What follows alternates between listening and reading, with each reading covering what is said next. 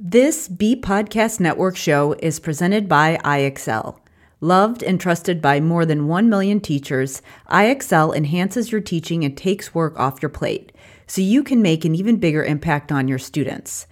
IXL delivers personalized learning across a comprehensive pre-K through 12th grade curriculum, including math, language arts, science, and social studies, and helps you assess student performance through actionable real-time insights.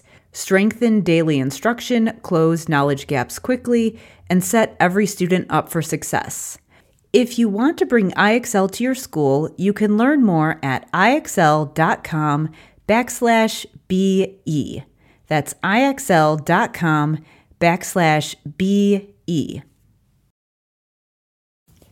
We're proud to be sponsored by MyFlex Learning.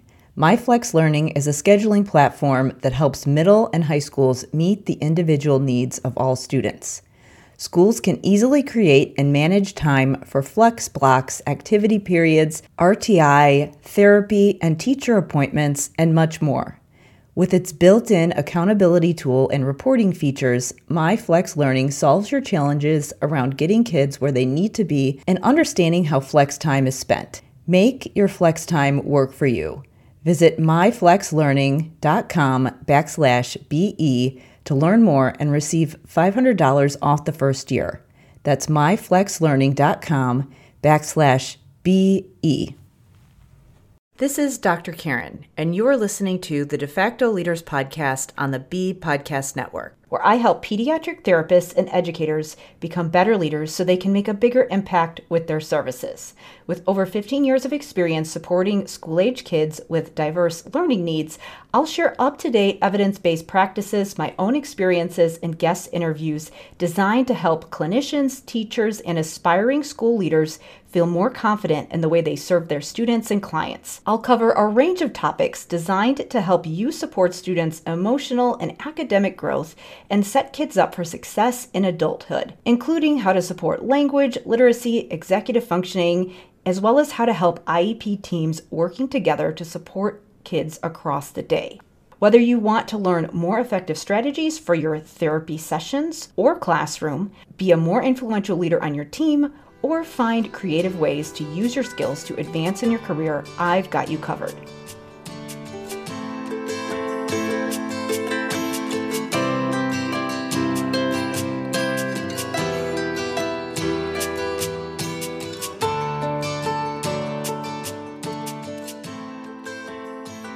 Hey everybody, it's Dr. Karen, and welcome to episode 149 of the De facto Leaders Podcast. Today, I am bringing you a solo episode about audiobooks, the Matthew effect, and the read for 20 minutes a day rule. So I will be mentioning some of my programs throughout. This ties in directly to some of the concepts that I teach in Language Therapy Advanced Foundations, my program that gives SLPs a framework for language therapy. I have had some questions recently about whether or not this program is appropriate for parents or other professionals who are working with language and literacy, and it absolutely is. The program was designed to be delivered in addition to a robust reading curriculum. So it's that supplemental intervention piece that supports the language skills kids need in order to benefit from their reading instructions. When you have those kids who need additional facilitation in the areas of language, specifically things like vocabulary, syntax, and some of those other processing skills that can help them to learn words independently. I specifically designed the program because when I was a school SLP, I felt like I didn't have a good framework for handling that supplemental intervention. So I designed it with SLPs in mind, but typically what I like to have people do when they go through the program, if they are an SLP, is get really clear on what their language therapy protocols are. But many people find that once they have tackled the issue of figuring out what they do in their therapy sessions, they realize that they need to share a lot of these techniques with other people on their team. So they do start consulting and coaching and training some of the other people that they work with to learn about some of these things. So if you're in one of those other positions like a teacher, you can absolutely learn some of these things and apply them to your classroom. And of course, if you are an SLP and you are frustrated, you feel like you don't have a good system for language therapy and a good way to create a system that aligns with your role in that process of supporting kids' language, academic, and literacy skills, then check out Language Therapy Advanced Foundations. You can go to drkarenspeech.com/language therapy.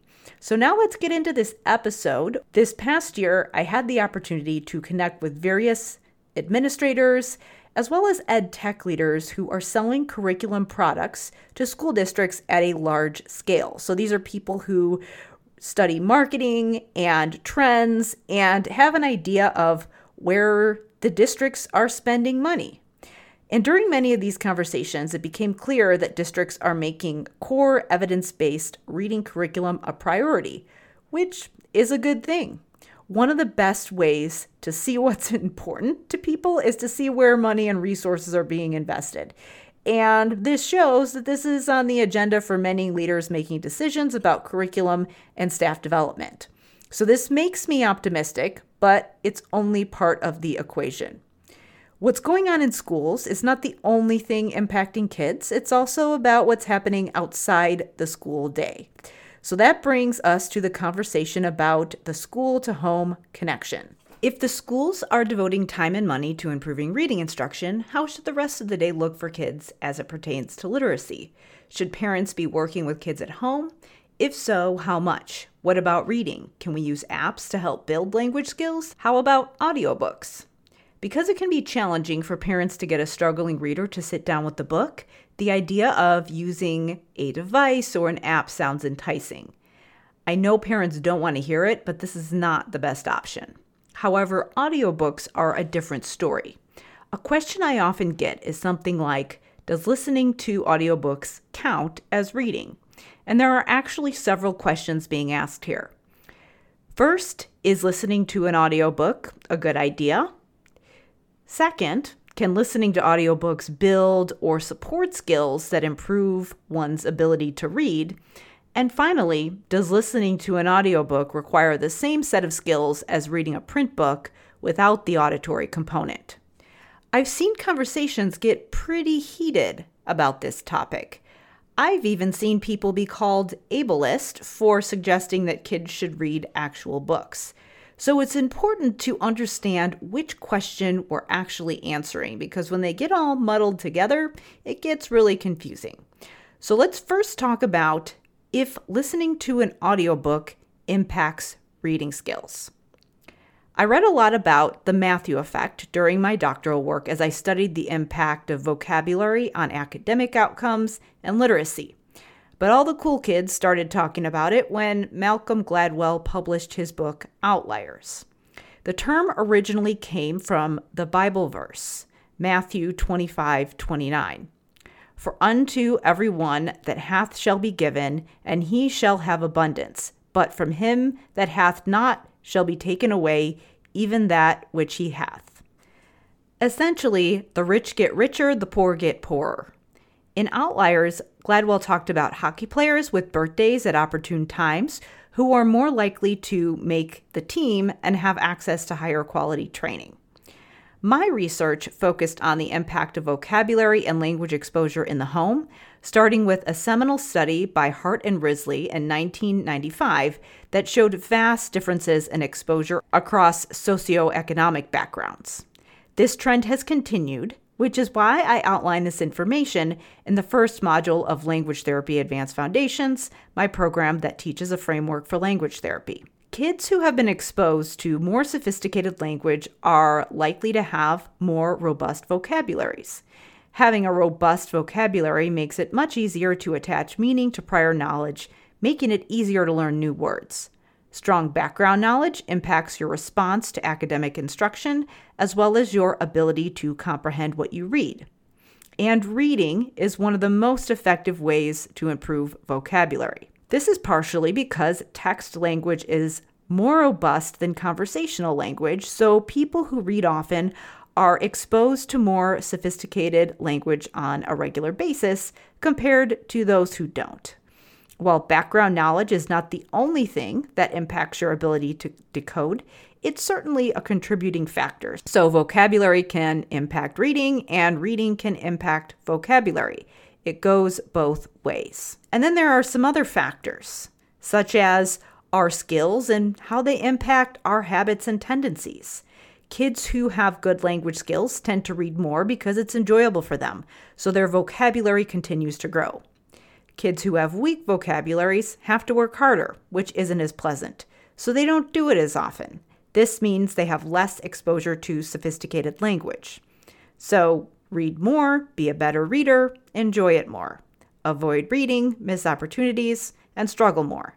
That's what often happens. If kids struggle to read, they may be reading books that contain language that is less sophisticated. So even when they do read, they're still not getting as much exposure to complex linguistic structures as compared to the advanced readers. And this is where audiobooks can be a very useful tool. Listening to an audiobook, or even better, having someone read to them, gives kids a chance to enjoy books they may not be able to read yet. This allows them to get exposure to sophisticated vocabulary that they'd miss out on if they only focused on reading books that they could decode independently. And it's also a way to introduce kids to books in a way that's less intimidating and allows them to feel successful.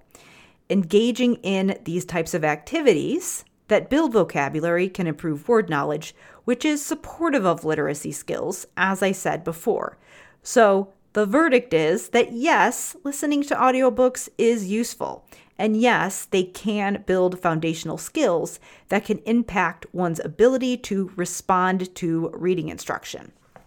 Now let's move on to the next question. And this is the one that I've seen ruffle some feathers.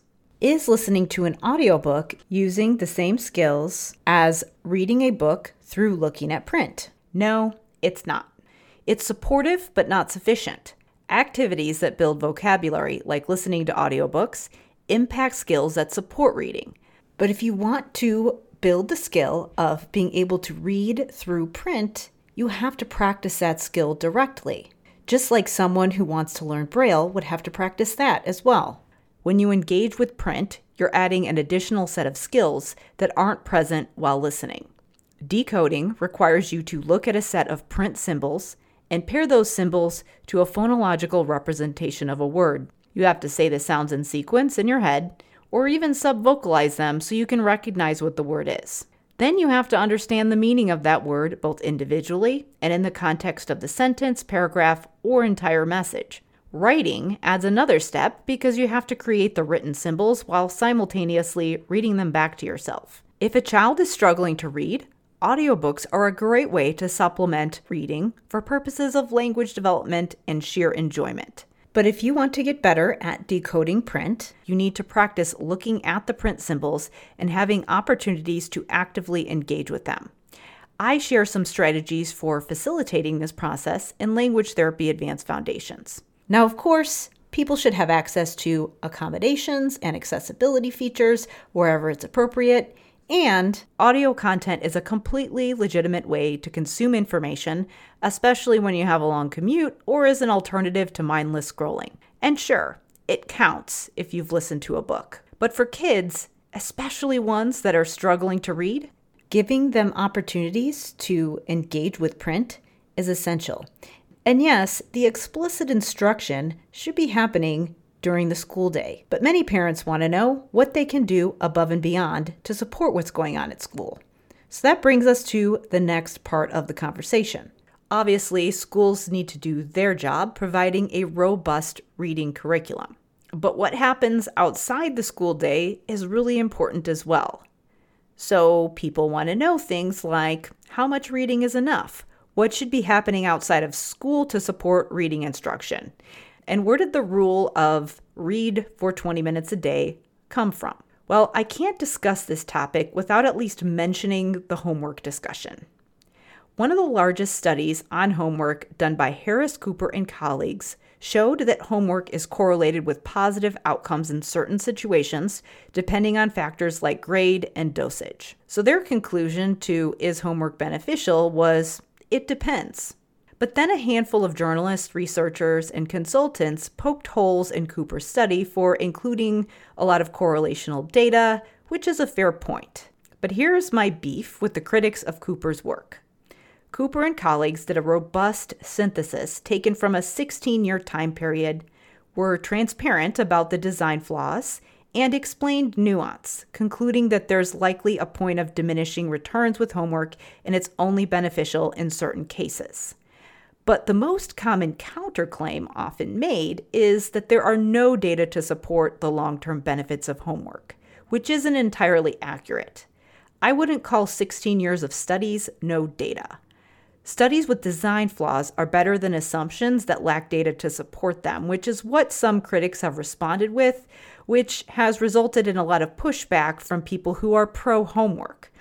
If you believe that something is beneficial, maybe you've seen the benefits in individual cases, and then someone challenges those assumptions and doesn't really have a lot of solid evidence to support what they're saying, then typically you're not going to be very open to their suggestions, and this is what I see happening. A lot of times the criticism of Cooper's work is correlation does not equal causation, which is true, but then some of the things that they come back with and some of the connections that they draw about what causes what lack any evidence. So a lot of people who bought into the recommendations based on Cooper's study have kind of tuned them out. But not everybody who challenges the idea of homework is coming back with strawman arguments. And John Hattie's meta-analysis is something that's commonly cited as proof that homework isn't beneficial. He aggregated so many variables together that it became an apples to oranges comparison across all the different studies.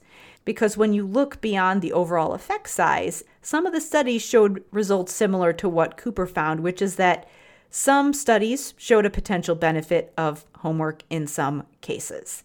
And the main issue that people have with lumping all of those variables and studies together into one effect size is that it makes it difficult to answer practical questions about specifics. Things like, how are we determining if homework is working? Are we looking at literacy outcomes or other academic skills? Are we looking at future employment, grades, mental health diagnoses, whether kids completed college or trade school, their income when they're adults, rates of incarceration?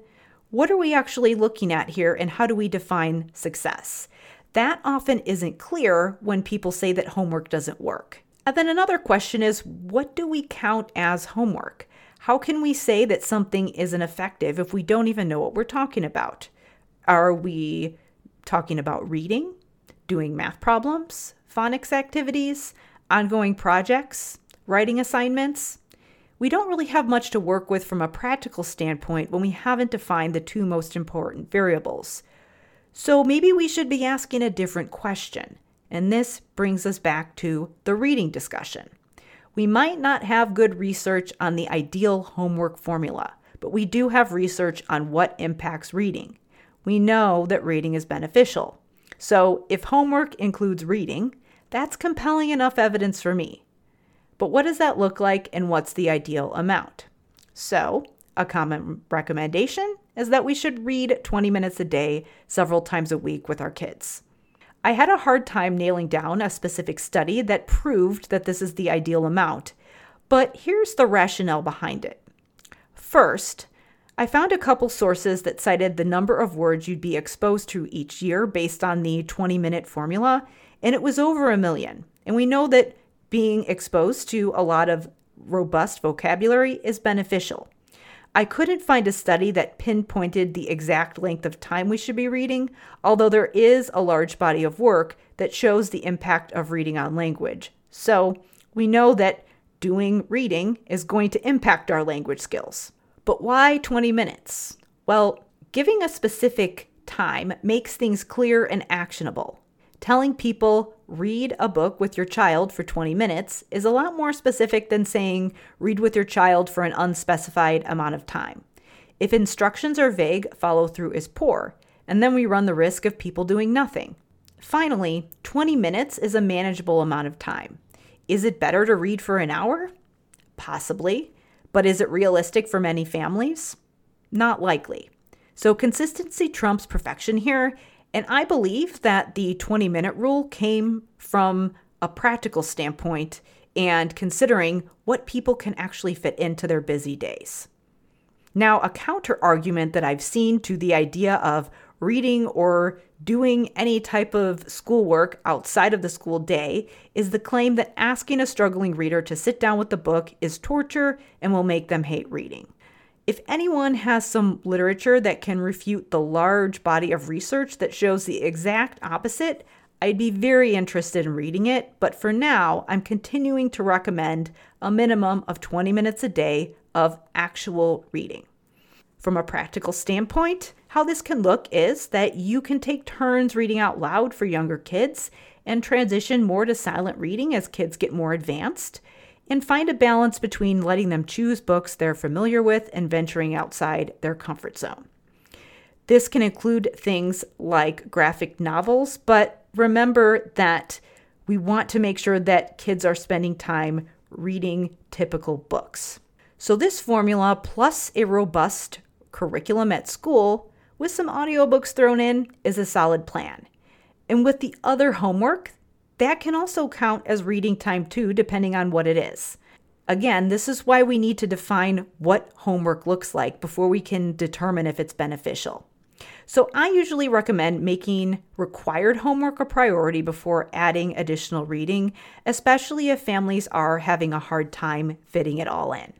And of course, parents shouldn't be micromanaging the planning process or doing the homework for kids. A positive thing that I'm seeing is that many districts in my state, which is Illinois, are prioritizing skill-building activities like reading and math, and are transitioning to project-based learning in the older grades with time and study hall to get work done. So this allows for a good portion of work to be done in school, making it more feasible for kids to read for pleasure at home. So it's really focused on what skills we need to build and what activities we need to do in order to help kids apply those skills. Homework isn't off limits per se, but work is only done at home when it can't be finished at school. This often makes more sense than assigning homework for the sake of doing homework. It's becoming more about figuring out what skills and opportunities districts and families need to provide kids in both reading and other areas, and how to fit them into the time slots between home and school. This, in my opinion, is a more useful question to ponder than asking, is homework beneficial? And I know that a lot of schools aren't at this point yet, but I'm hopeful things can change, especially based on some of the conversations that I have had this past year. I wanted to mention a couple of them right now because I have some great episodes that you can listen to that can share some of the ideas that are floating around in the education reform space. I know it takes time for those things to trickle down to the schools, but if the ideas are being discussed, then that means that some of the implementation is happening. We can't get to the implementation if we don't have the idea. So the fact that those things are on the radar of people who are making some of those changes is a good thing.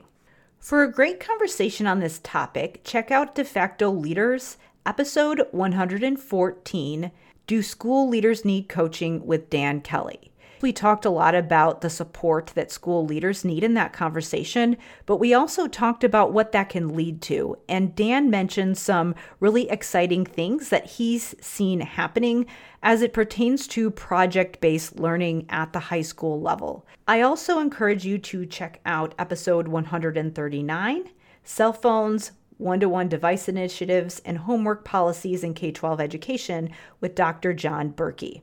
Dr. Berkey spent 12 years as a superintendent, has had a long career in education, and is currently the executive director of LUDA, the Large Unit District Association in Illinois that supports a number of districts in the Chicago area. So he's really seeing a lot of initiatives that are being pushed through in the schools. I have seen very different perspectives when I talk to people who are working directly with students versus people who are addressing some of these issues at the macro level.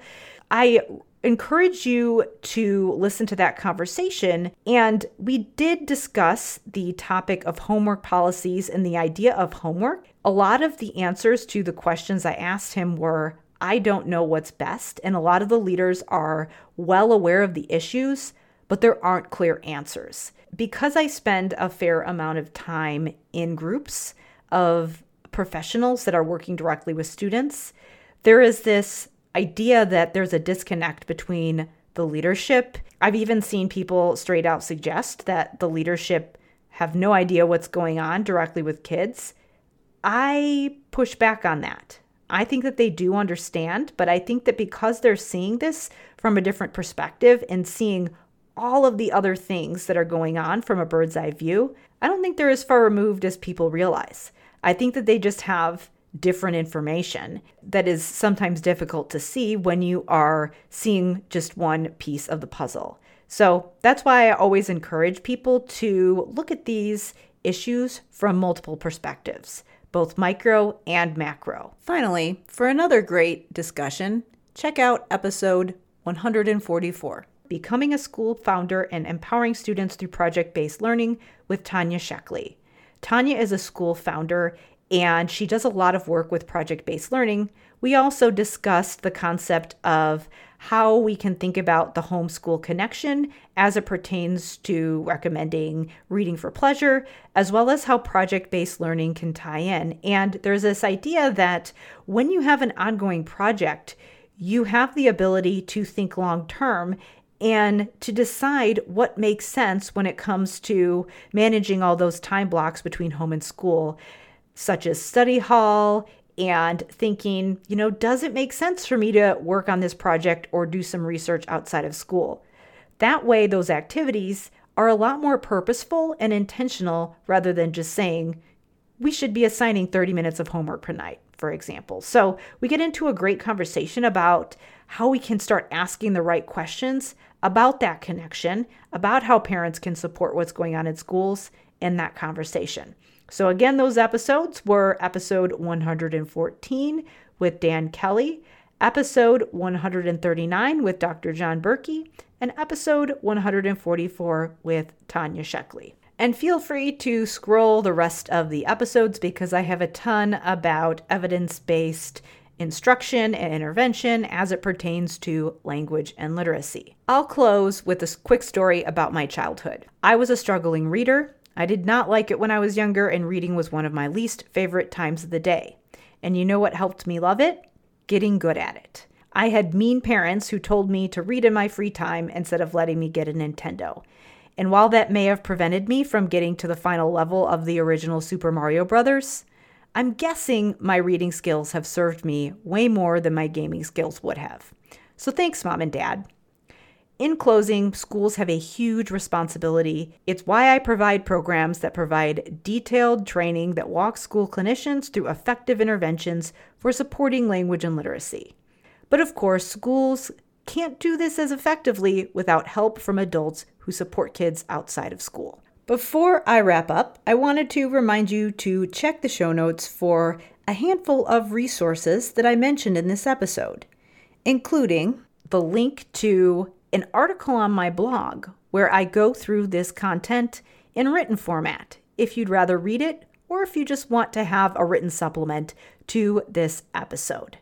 Also, check the show notes for the links to the other podcast episodes that I mentioned for conversations about homework, device policies, project-based learning, as well as the homeschool connection. And finally, if you are a therapist or professional who wants to learn how to support language and literacy, if you want to learn a way to help those students who need language intervention above and beyond a robust reading curriculum, check out Language Therapy Advanced Foundations. In this program, I walk through a 5-component framework that builds those foundational skills that are going to support reading, language, and writing. These are going to be critical for students' academic success as well as vocational success outside of school.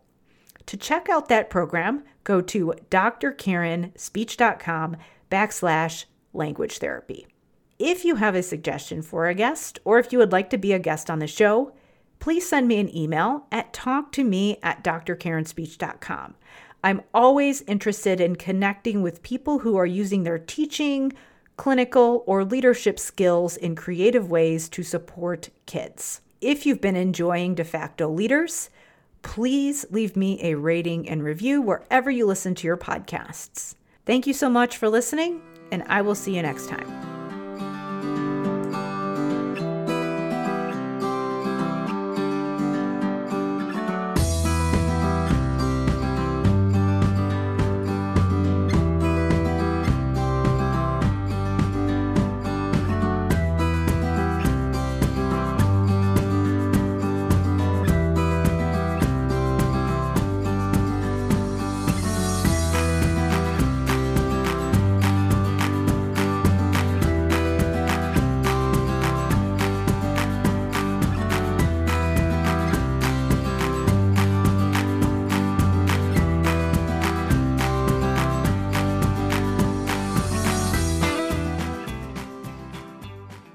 Do you want to simplify your school's technology, save teachers time, improve students' performance on state assessments without just teaching to the test? You can do it all, but don't waste another minute. Head straight to ixl.com/BE to learn how IXL's research-based teaching and learning platform can help you achieve all these goals. That's ixl.com/BE. There are lots of solutions out there for giving students what they need when they need it. But when do they actually do all of those things? You need flexible time. When added into the master schedule, flex time enables students to get extra help or intervention, meet with teachers, make up work, get physical exercise, and try new enrichment offerings. If you're thinking of giving it a try, check out My Flex Learning, which unlocks the benefits of flex time without the common challenges. Its intuitive design makes implementation and training a breeze. Make your flex time work for you. Visit myflexlearning.com/BE to learn more and receive $500 off your first year. That's myflexlearning.com/BE.